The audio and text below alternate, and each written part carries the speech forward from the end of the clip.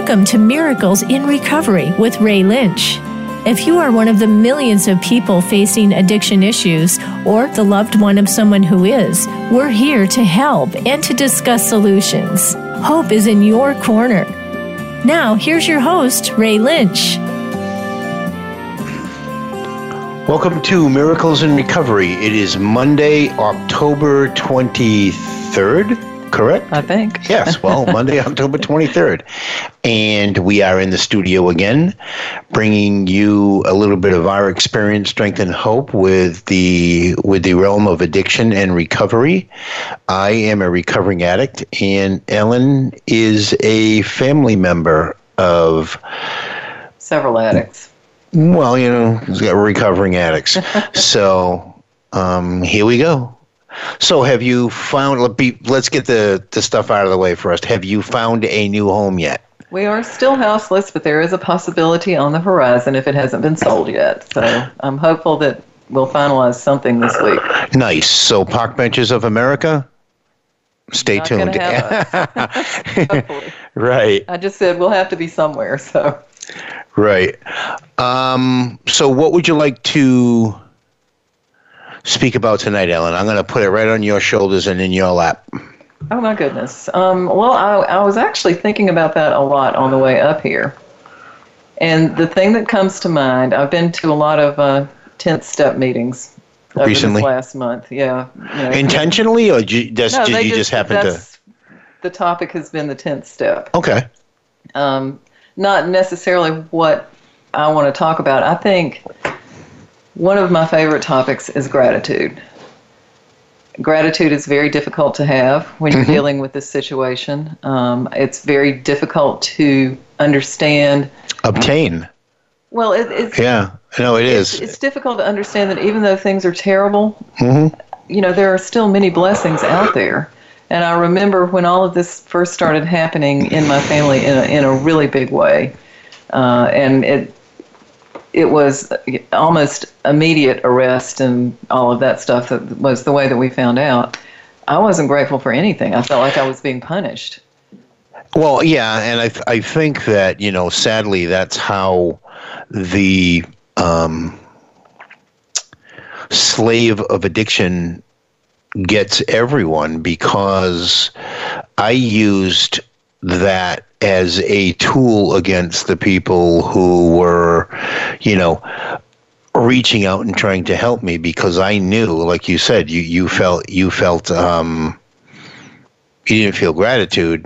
You felt other negative feelings, and I think that my family, not because I knew that it was going on, but I think that the devil in me, or the evil in me, guided me towards certain emotional terroristic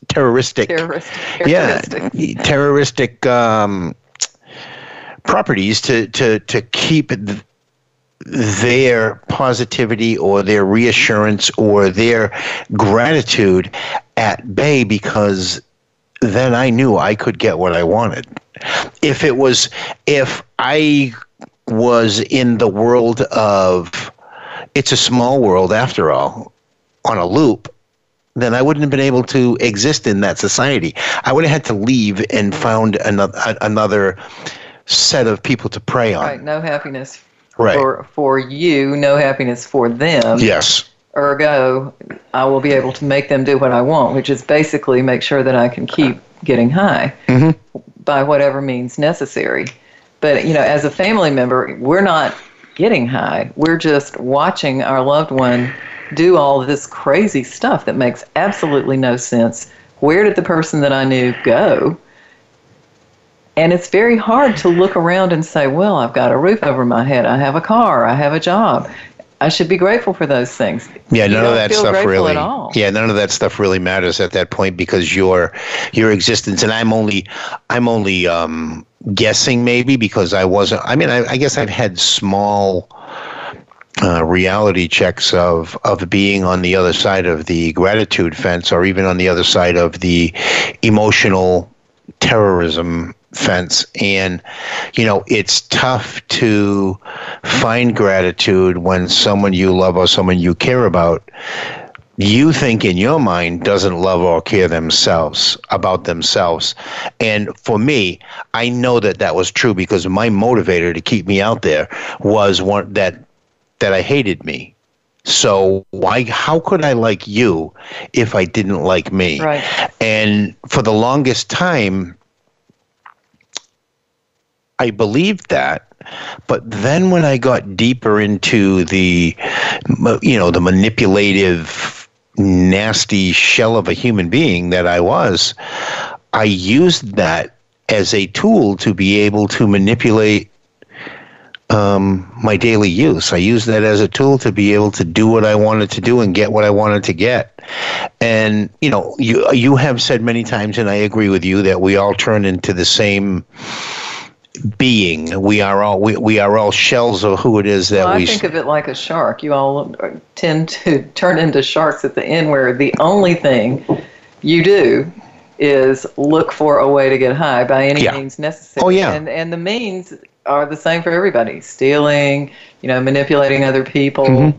whatever it takes. And it kind of amazed me how similar everyone acts when they kind of get to the end of it, or not even the end, but the worst part of the cycle of addiction. Right, but incredibly enough, when you put down the substance and abstinence begins, because recovery is way far from your first X amount of days, because you don't really have I didn't really have an understanding of what it was that I was doing. I just wasn't using. So I was abstaining from killing myself, actually.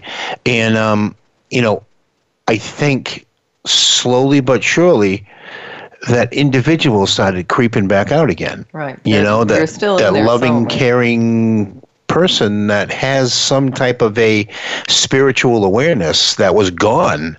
And, for me, it took a while. I don't think it took as long as it did, or that I have seen other people. And I don't necessarily know if because at that point I had hit my saturation point and enough was enough, and it was either take myself out or get well. Maybe they're still not at that point, is what I'm saying. So I think everyone gets to a point where, if they're fortunate enough to be able to get to that saturation point, or as the masses like to call it, their bottom. And the reason why I don't use bottom is because I always found a shovel and dug a little deeper. So there was no granite in my use whatsoever. There was just total saturation. So that's what I use.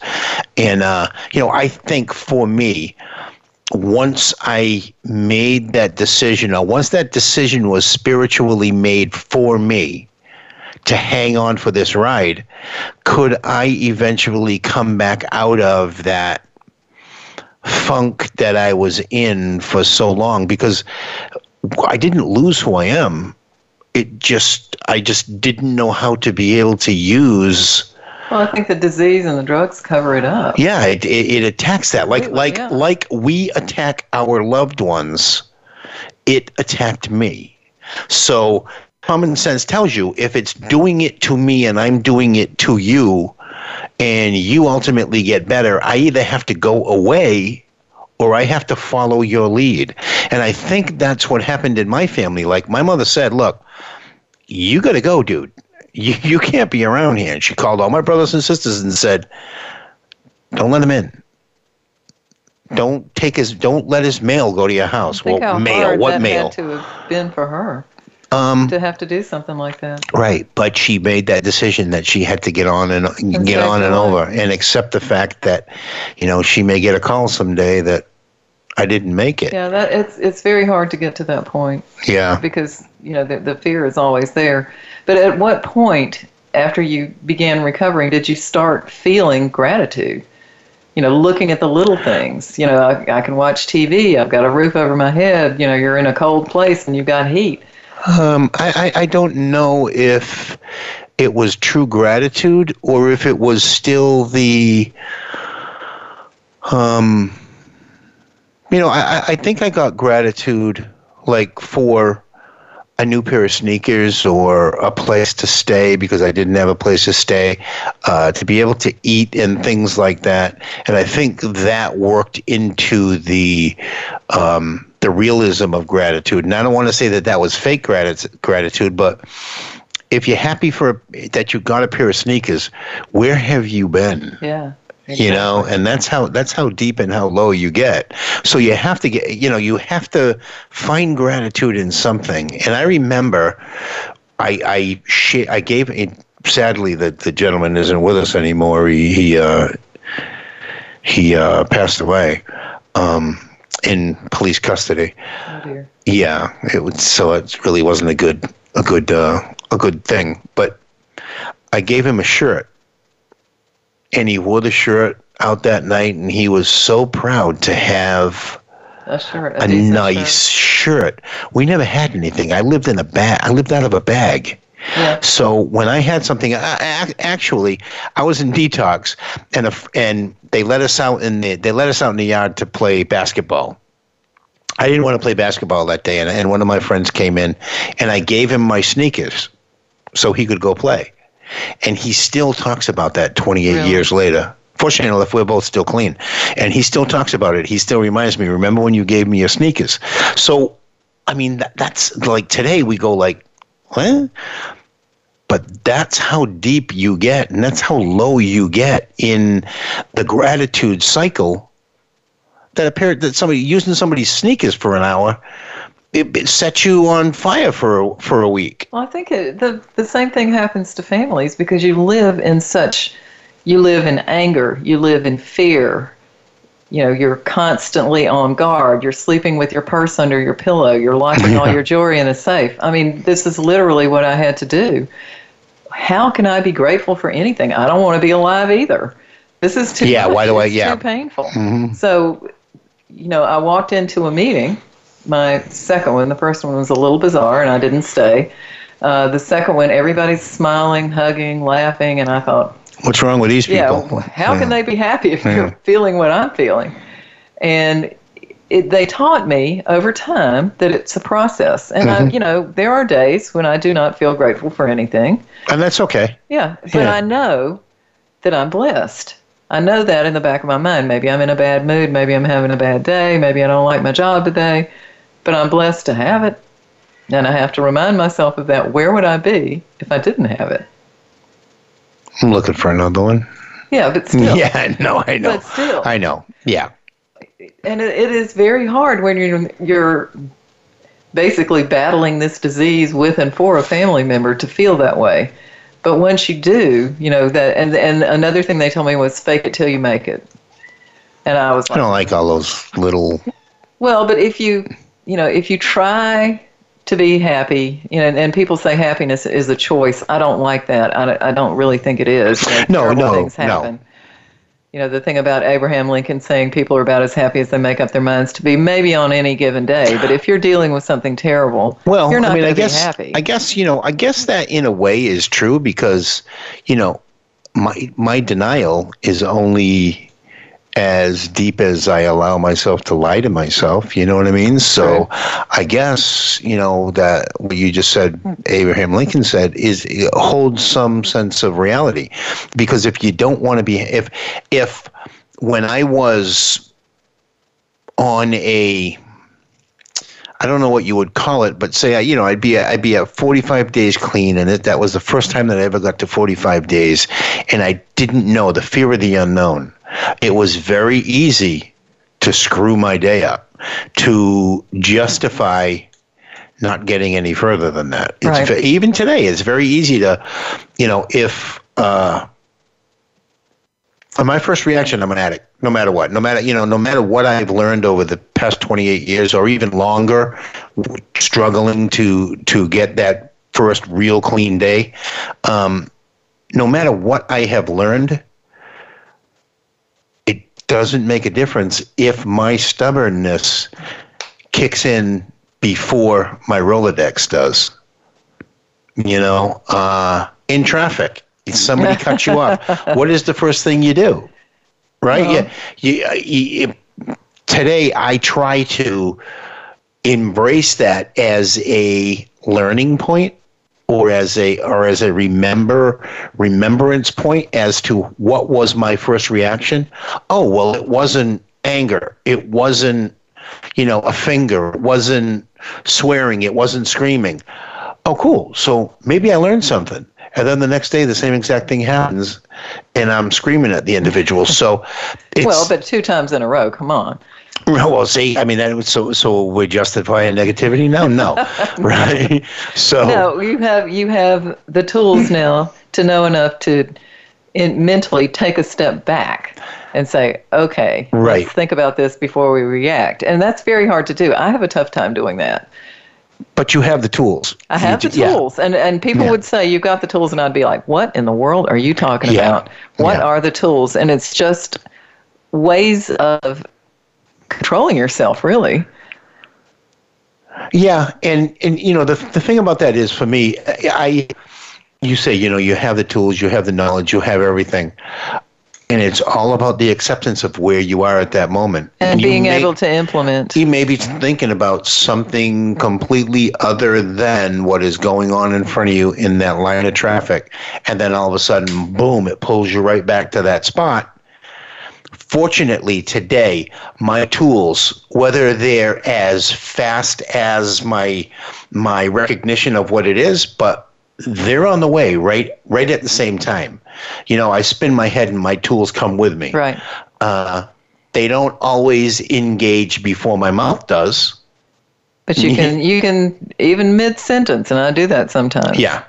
I'll realize this is not productive. It's not going to work. It's just going to make things worse. Let's just take a step back, think about it, and remember, I have been blessed.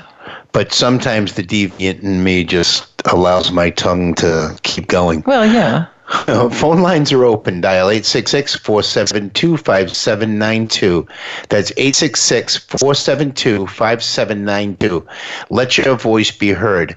Make a difference. Share a little bit of your experience, strength, and hope on what it is that we're talking about, or if you want to talk about something else, call us and we will gladly let you share. We'll be back in a moment.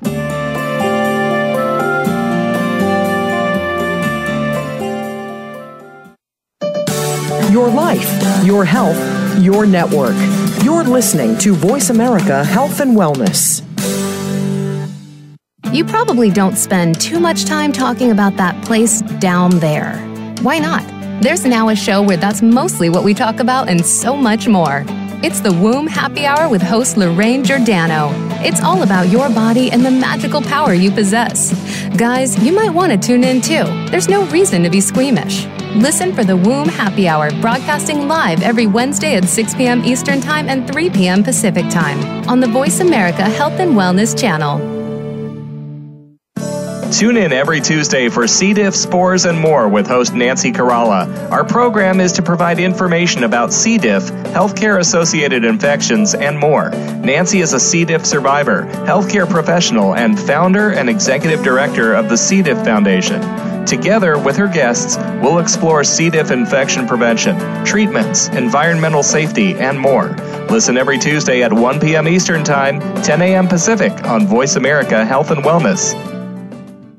There is a difference in health and wellness programs. There can be mainstream programs, and then there is something extra. That something extra is called Tips to Keep You Healthy, Happy, and Motivated with your host, Kristen Harper. If you want to hear some behind-the-scenes talk radio when it comes to health and wellness, the why as well as the how, be sure to tune in each week. This show will inspire you to be healthy and happy for life, as well as become the best version of yourself. Listen Tuesdays at 3 p.m. Pacific Time, 6 p.m. Eastern Time on Voice America Health and Wellness.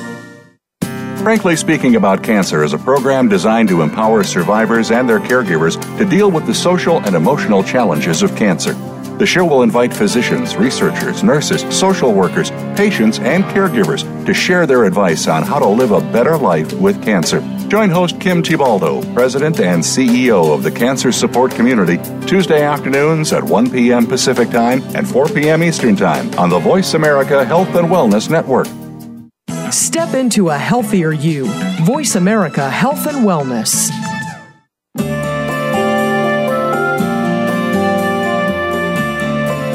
You are listening to Miracles in Recovery. To reach the program today, please call in to 1-866-472-5792. That's 1-866-472-5792. You may also send an email to ray@miraclesinrecovery.org. Now, back to this week's show. Welcome back to Miracles in Recovery. Please visit our Twitter at 855-STOP-USING. That's at 855-STOP-USING. Or our Facebook page, Miracles in Recovery. Also, send me an email at ray@miraclesinrecovery.org. Let us know what topics you would like to hear on upcoming shows. Or you can even call in right now. 866-472-5792. That's 866-472-5792. Let us know what's going on out there in your world. I know that we have an international audience. I'm wondering, like, if China or Russia, well, I know Russia because they've got that crocodile stuff that scales your skin and kills you within 2 years. Isn't that crazy? I mean, we deal with 91 to 144 deaths a day, right? And that's prolonged use. I kind of wonder what their numbers are if, from start to finish, individuals who use... you mean like in Russia and in China? Yes. It would be very interesting to know if they have the same type of problem that we do, or if this opioid epidemic is really a United States problem. I kind of think it's not. I mean, it has to be. It's a global problem. It was unleashed on the American people by our pharmaceutical companies, but I think it's pretty much gone around the world. And I believe that a lot of the really powerful, like the carfentanil and the crocodile, but carfentanil particularly is being made in China. But they say that they say that crocodile or whatever you want to call it here is in the United States. Yes, it has come here, but it's not as prevalent. But it will be because there's a market just asked how you get a hold of it, so I don't know. I don't That's know. Our producer tonight. We don't know. Yeah. Fortunately enough, I don't know. And fortunately enough, it wasn't around while I was using, because if it was, like an idiot, I would have tried it. I think there are plenty of people who are extremely excited about the fact that it's coming here, which is scary in and of itself. Well, that's that's the scary thing. We would hear on the news, or we would hear through the grapevine that I grew up in a city called New Bedford. I used in a city called New Bedford in Massachusetts, and there were other major cities around where overdoses would occur. Right.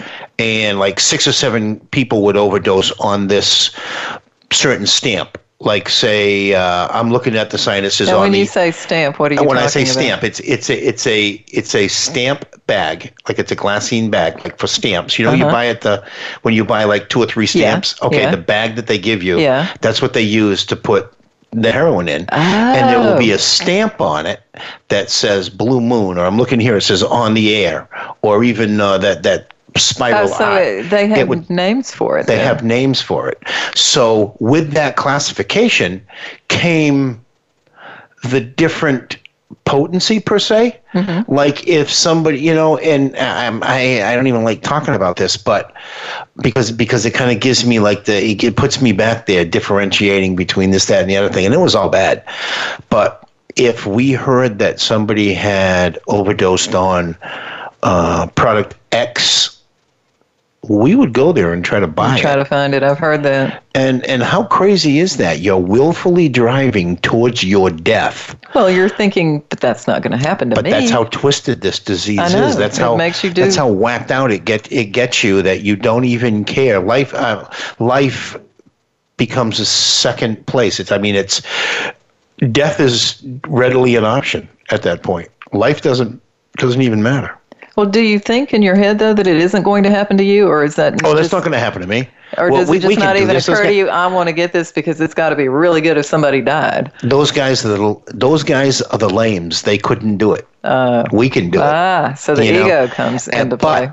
That is the drug. That is the disease of your mind telling you, because it wants us all dead. It wants it brings us all to that same, you say, shell of a person of a shark.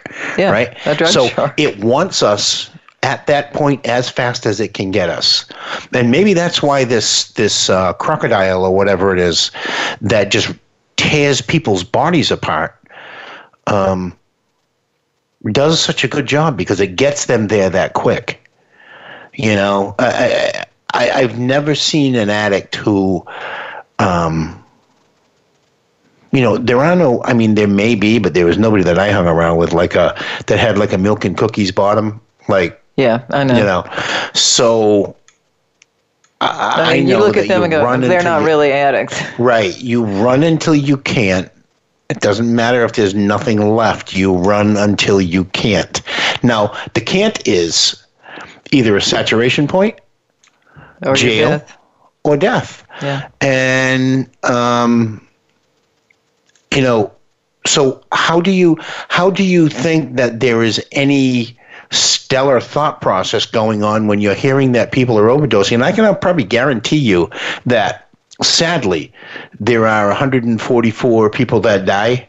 Sadly, a good percentage of them are chasing what somebody the people else died from yesterday. Oh, no, I hear that. You know, I'm in a lot of online forums, and I hear that all the time. Mm-hmm. You know, they find out somebody's at the ER who overdosed, whether they died or not, and they think, well, that's got to be a really good dope. So they go try to find where did that person get, you know, what.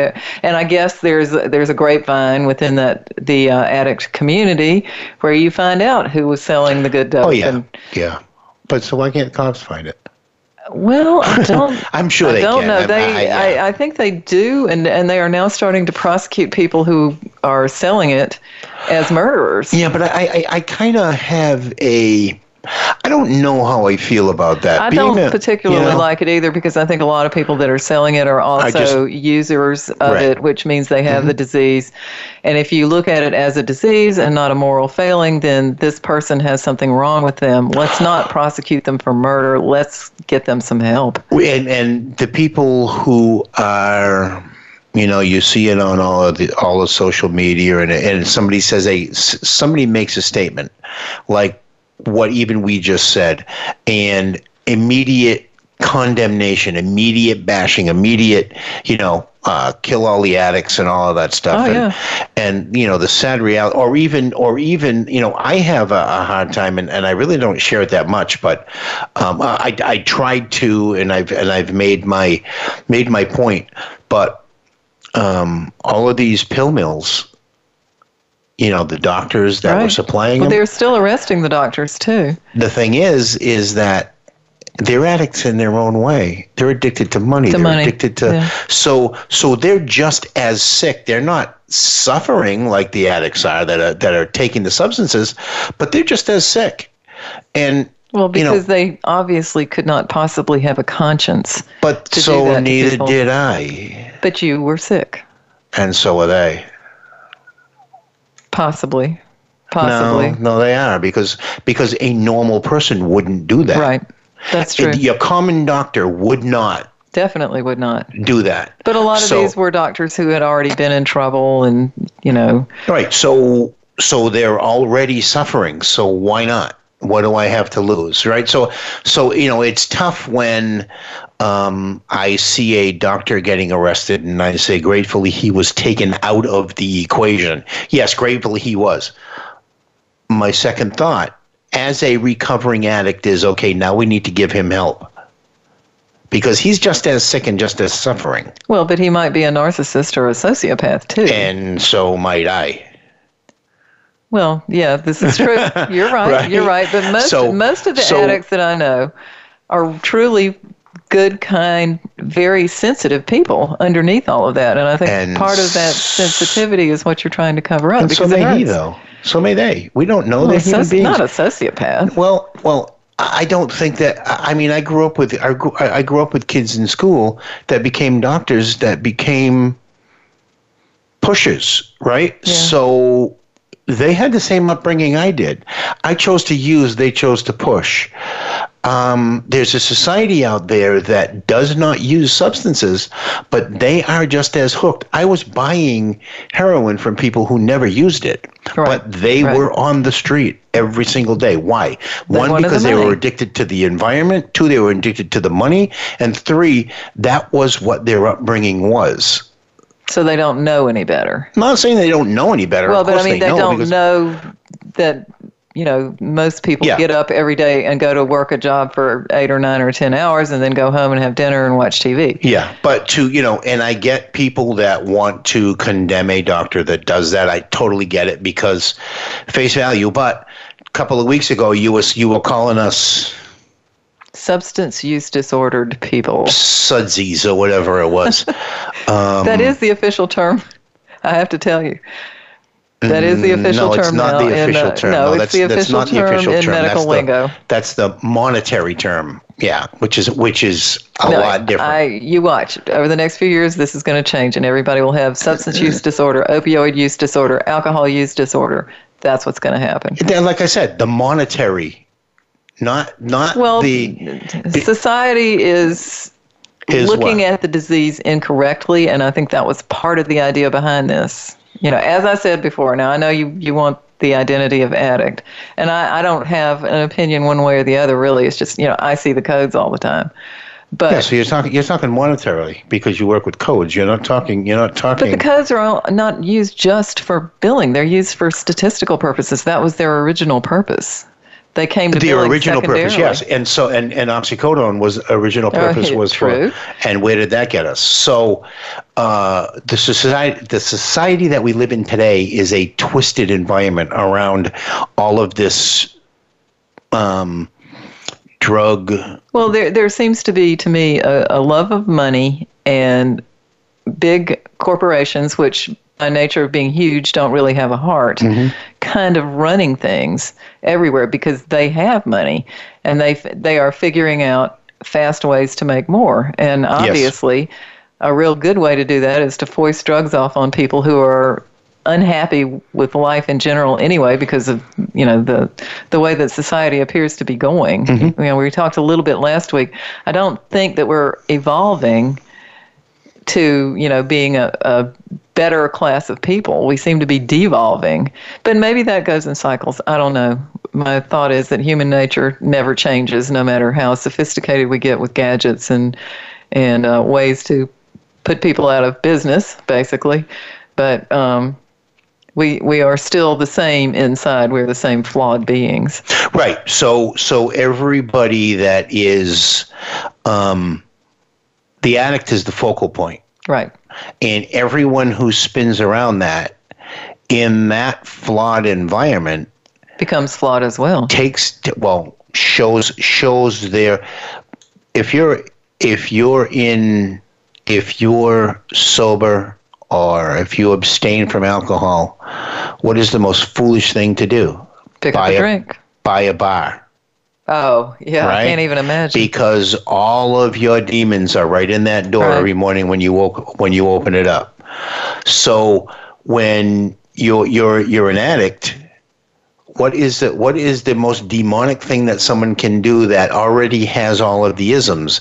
They can become a biller. They can become a sober homeowner. They can become a medical, quote unquote, professional that is supplying and they're just as sick. They're just not acting out on the substance, Yeah, I think it's a process to work through the sickness to get to the point where you are now. I mean, you didn't go from addict on a park bench weighing 130 pounds to a productive member of society in 2 or 3 days.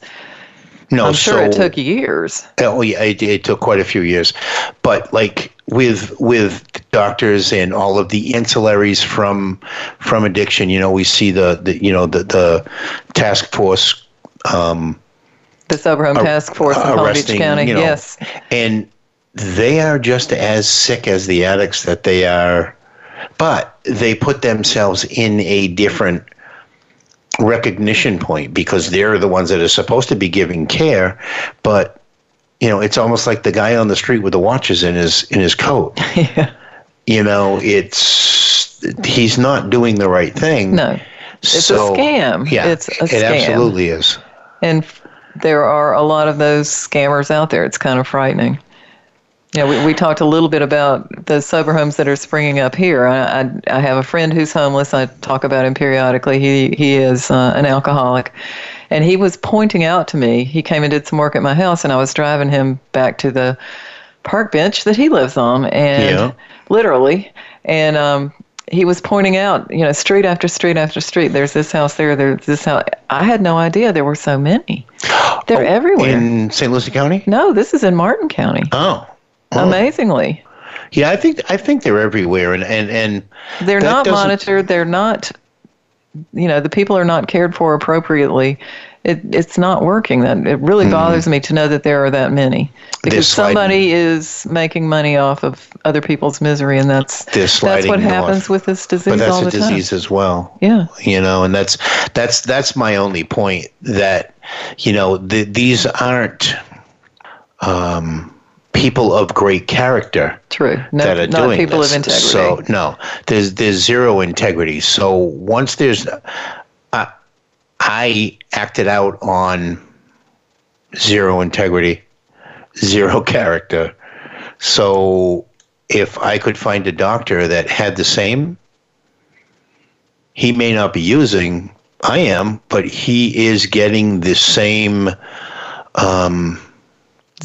flood of chemicals in the brain? The same means to the end. I mean, I saw a long time ago, I saw a movie, or it was a documentary on gambling addiction. And they had this guy all wired up, and he would, start sweating, and he would be looking at a betting sheet or something like that. And all he had to do was grab the phone, and all of his vital signs would start going back down because he was making a bet. Wow. So if there's a doctor in an office and he sees a lobby full of patients, I'm sure his heart is going 900 miles an hour until everybody's gone and his cash or money's in his pocket and he's driving home in his Mercedes to his huge house, and he has to do it again tomorrow because that wasn't good enough. And he has $4 million in his attic, and that's not good enough. And that's not good enough. More. Yeah, so it's more. And that's what I was. Yeah, exactly. When is enough? But it's not going to kill him. It's going to kill you. Unless somebody comes in and wants us. Phone lines are open. Dial 866-472-5792. That's 866-472-5792. We're going to go to break. We'll be back in a moment.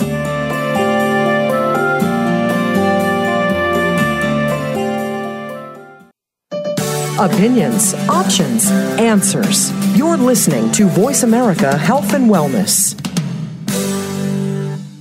Sometimes it just seems that nobody understands. There's one individual who can help. If you're living with somebody who faces challenges such as autism, Asperger's, or other exceptional needs, you'll want to tune into Solutions and Strategies with Dr. Sean, Living the Challenge. Together, we'll uncover a variety of solutions to the challenges faced by individuals, their families, and teachers. Listen live every Thursday at 8 a.m. Pacific, 11 a.m. Eastern, on Voice America Health and Wellness. Step by step, you made it through the journey of pregnancy. Now your baby is in your arms, and you're on the cusp of a new journey, breastfeeding. As a new parent, you receive a lot of advice, much of it conflicting, some of it outdated. Tune into Born to be Breastfed with host Marie Biancuzzo to bust through the myths about feeding your baby. Marie and her guests will help you figure out what you can expect and put you on the best and surest path on your breastfeeding journey. Listen every Monday at 6 p.m. Eastern Time, 3 p.m. Pacific Time on the Voice America Health and Wellness Channel. Like many of us, do you feel constantly tired or run down? Weight gain, sugar addiction, stress, and other health issues wear down our bodies and our spirit. You can take control of these and get yourself back on track. Tune into Living Life Naturally with host Lynn Wadsworth. Lynn can help you lower or get rid of migraines, help you maintain a healthy weight, deal with hormone imbalances, and more. Listen live every Friday at noon Eastern Time and 9 a.m. Pacific Time on the Voice America Health and Wellness Channel. What causes us to be sick? We're not talking about the actual illness or the scientific cause of illnesses. We're talking about your body and health. Listen for the healing whisper of return to peace. Each week, host Dr. Marianne Chase shows you how to listen to your heart to identify poor health, stress, and disease. You'll learn how to heal energetically and spiritually, as well as physically. It's time to depend less on the drugs and more on the heart. The Healing Whisper airs live every Friday at 11 a.m. Eastern Time, 8 a.m. Pacific on Voice America Health and Wellness. A fresh look at today's health. Voice America Health and Wellness.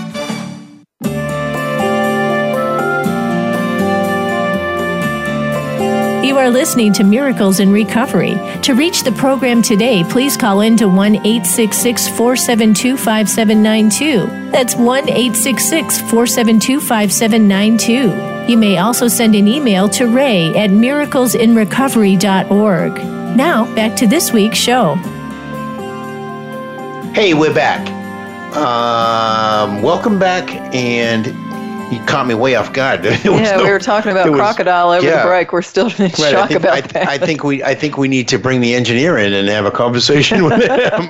The funny thing is that, or the sad thing is that nobody really has a total education on what is out there on the street. We just spoke during the break about 7 or 8 different chemicals that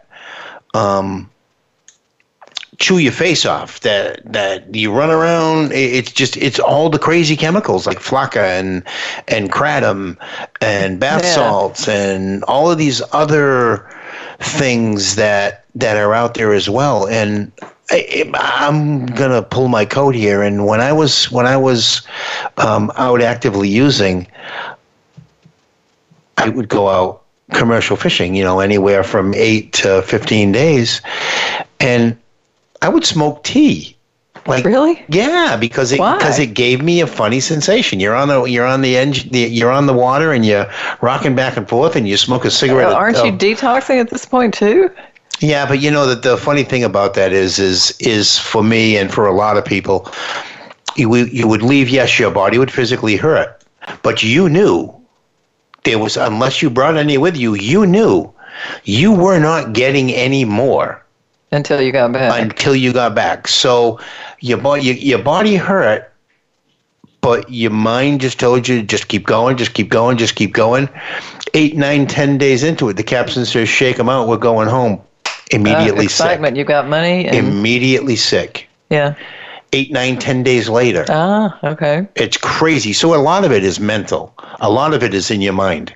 They call it Dyke fever or something like that, where, when you left, you knew, okay, that was it. I'm done. 8, 10 days later, we're shaking them out. We're going home, and immediately your body would just like flush back to being sick. So it is truly physically, mentally, and spiritually. It attacks you. It attacks every every aspect. Yeah. And it attacks your family as well, if because they love you and they see you doing this physically, mentally, and spiritually. Yes. Yeah, the whole family gets sick, and I think that's what a lot of people don't understand. The family is shamed because you must have done something wrong to have a family member like 7 kids running around like nuts. Yeah, right. Yeah. Well, I mean, it doesn't even have to be your kids. It could be a brother or sister, but right. Your family has something wrong with it, and as a child, that's tough, and as an adult, it's tough. I'm a bad mom. I must have done something wrong. What was it? I look back through the catalog of things that it could possibly be. I put them in daycare. Right. I had to work. I was tired. I took them to McDonald's. I didn't cook every night. You think about things like that. Was this because I'm not an addict, so I don't understand how this can happen to someone. But it does attack it attacks the whole community. It does. And it has attacked not just a community, but an entire country and really the world. Yeah. And it is interesting to me that no one has yet figured it out. Why does it happen to some people and not others? Because you can't figure it out. I mean, you would have to. How do you go about even? Well, you study the brain, and so it is a brain disease that has been. It has been determined it is a physical disease, and you study genetics because if you look at a family, And then somebody said, if you look at if you're an alcoholic, you're an addict, you look at your family and shake that tree a little bit, there's going to be a whole bunch of other ones that fall out. And that's true. Even in mine, which I didn't know until I was an adult. Yeah, I had alcoholic uncles, or great uncles, actually. I had no idea. Right. So studying the brain really. Well, they also studied genes. I had a guy who was in some of the rooms that I was going to for a while. He came from California and he disappeared, but he was very interesting. And he said they have studied genetics to the point that if you're an opioid addict, they can isolate the genes that cause it. If you're a meth addict, they've isolated the genes that have caused it. If you're an alcoholic, there are some people that are trash cans that will take anything. But if that were true. But you generally gravitate toward a specific drug. But if that were true, then are they not sharing that just because they want the medical money that they're doing for research? I have absolutely no idea. The genes, the isolated genes, I had not read about. I have read about the studies of the brain where there is a difference in the brain of someone who is an addict as opposed to, or an alcoholic as opposed to someone who is not. Only after ingesting the chemical, yes. No, even before, and the ADHD lead up to it. I don't think I've ever met one of you guys who had ADD or ADHD. I know I say that a lot, but it's really interesting to me. And we do polls in some of the mom groups that I'm in. Was your child diagnosed with ADHD or ADD? 100% yes. Yeah, but and not everybody took the drugs. Some did, some didn't. That does, the Ritalin or Adderall or whatever they're giving now, that doesn't seem to make a difference. But I want to say, like when I was diagnosed or when I was put on Ritalin in 1973 or 4 or whatever it was. I think there might have been a different outlook on why they were doing it versus 20 years ago when it was the teacher's babysitter. You're right. I agree. So everybody and anybody who acted out, that was goofy in class was labeled ADHD at that time. So yes, granted, I think that, Ritalin probably played a part of helping my brain form some type of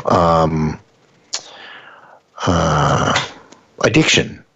So 20 years ago, we're willfully, because the teacher doesn't want to have to deal with little Johnny, introducing a chemical into an environment that it probably shouldn't be introduced to. Well, if you're saying that the brain is already susceptible to. But the teacher is not allowed anymore to deal with little Johnny either.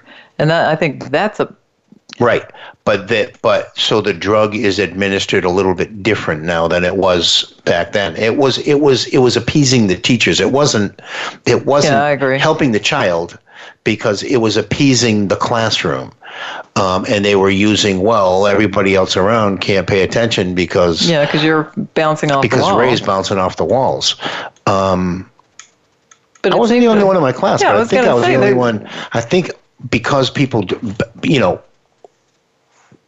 worked off of me or I worked off of other people. Yeah. I saw a picture just before he came on the air of two of my friends when I was a kid, and I typed, all we need is, this guy and that guy, and look out. Because if you put the 5 of us together back in 6th grade, no teacher wanted to deal with us, and we were all in the same class. Oh my gosh, your poor teachers. I was the one that was the generator of mayhem at the time. The instigator. The generator of mayhem, right? And I was the one that was supposedly on the substance to keep me I was on it, not supposedly. That was supposed to keep you from being that squiggly little boy that you were. Right. So it sounds like it didn't work. No, because I don't know if it worked. I just think that, like what you just said about, a brain is susceptible to, if they're finding that now, if they're looking at that now, a brain is susceptible to, why are we not trying a little bit of different education versus just introducing medication to it? Oh, I agree. And if you look at also there have been studies on, there are a lot of people who say, oh, it's trauma, in the childhood that causes it. And my daughter did have a trauma. Mm-hmm. Oh, and absolutely. She was introduced to opioids because of that trauma. She was grievously injured. So could that have something to do with it? Absolutely. Yeah. Yeah. I mean, you don't know, and you hear about people that are sexually abused as children, and then they end up with substance use disorder when they're adults. But the bottom line is why are we looking for the reason? Because we want to prevent it in the next. You're not gonna, because there's always going to be a doctor out there. There do seem to be so many more now than there were in generations past, unless it was more well hidden. I don't know. No, it's because it's more readily acceptable in society today. It's trendy to be an addict. It's trendy to go to AA meetings or NA meetings, and that's the sick part of it. These young kids today, it's. Well, I know. I've been to the meetings where they're yelling out the slogans at the right moment and all that stuff. Yeah. And, the older meetings that I go to, everybody might say one thing, like, hear, hear. But they're saying all this stuff. Even that. Well, what are we, trained monkeys now? You're supposed to be there doing something completely different than what is happening. And it's convenient to be... it's convenient to label yourself. I know far too many people that embrace the moniker addict, and they have no business even. Oh yeah, well you can make money going around saying I'm an addict in recovery too. Right, if you really you want up to. there on a podium, and if you have a good message that is somebody else's, it's funny. True to form, being in. For the longest time, I went to Narcotics Anonymous meetings, and people I knew came in the door. They were either alcoholics or cocaine nuts. And from listening to the general conversation year after year after year, people would sometimes in meetings say, it would be a good. I felt like doing dope. Why? You've never done it before. So why are you ingesting that into your mind and using that as a form of release 7 or 8 years later? So there is something with the repetitious. I just lost my whole train of thought. So there is something with repetitious voice coming into me and saying the same thing. If I'm hearing negativity, negativity is going to come out. Right. If I'm hearing positive message, and I don't really hear a lot of that. There isn't a lot right now. I think the general in the world. Yeah, the general attitude world over is kind of negative, and that maybe breeds more of this. But I'm kind of a researcher and an analytical brain, and I always want to know why. And I guess the answer is there is no answer. But as a parent, and if there are any parents out there listening, I know you understand what I'm saying. I need to know why so I can fix it. And that's the impossible thing. I can't. And it took me quite a while to get to the point of realizing that it's not my fight. It is not my fight. No, your fight is your fight, which is what just you're learning to accept. Yeah. What has happened and, what my reality is, and be able to live with myself. Well, we're out of time again. That was a quick hour. So it always is. Please visit our Twitter at 855-STOP-USING or our Facebook page, Miracles in Recovery. And send us an email at ray@miraclesinrecovery.org and let us know what topics you'd like to hear in upcoming shows. We have 30 seconds left. Ellen, what would you like to say?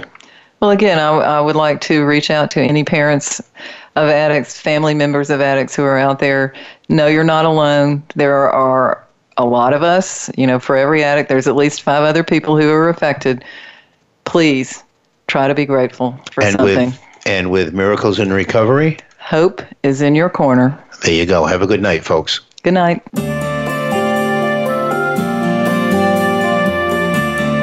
Thank you for joining us this week for Miracles in Recovery. Be sure to listen again for another edition with your host, Ray Lynch, on the Voice America Health and Wellness channel next Monday at 5 p.m. Pacific Time and 8 p.m. Eastern Time. Have a great week. Hope is in your corner.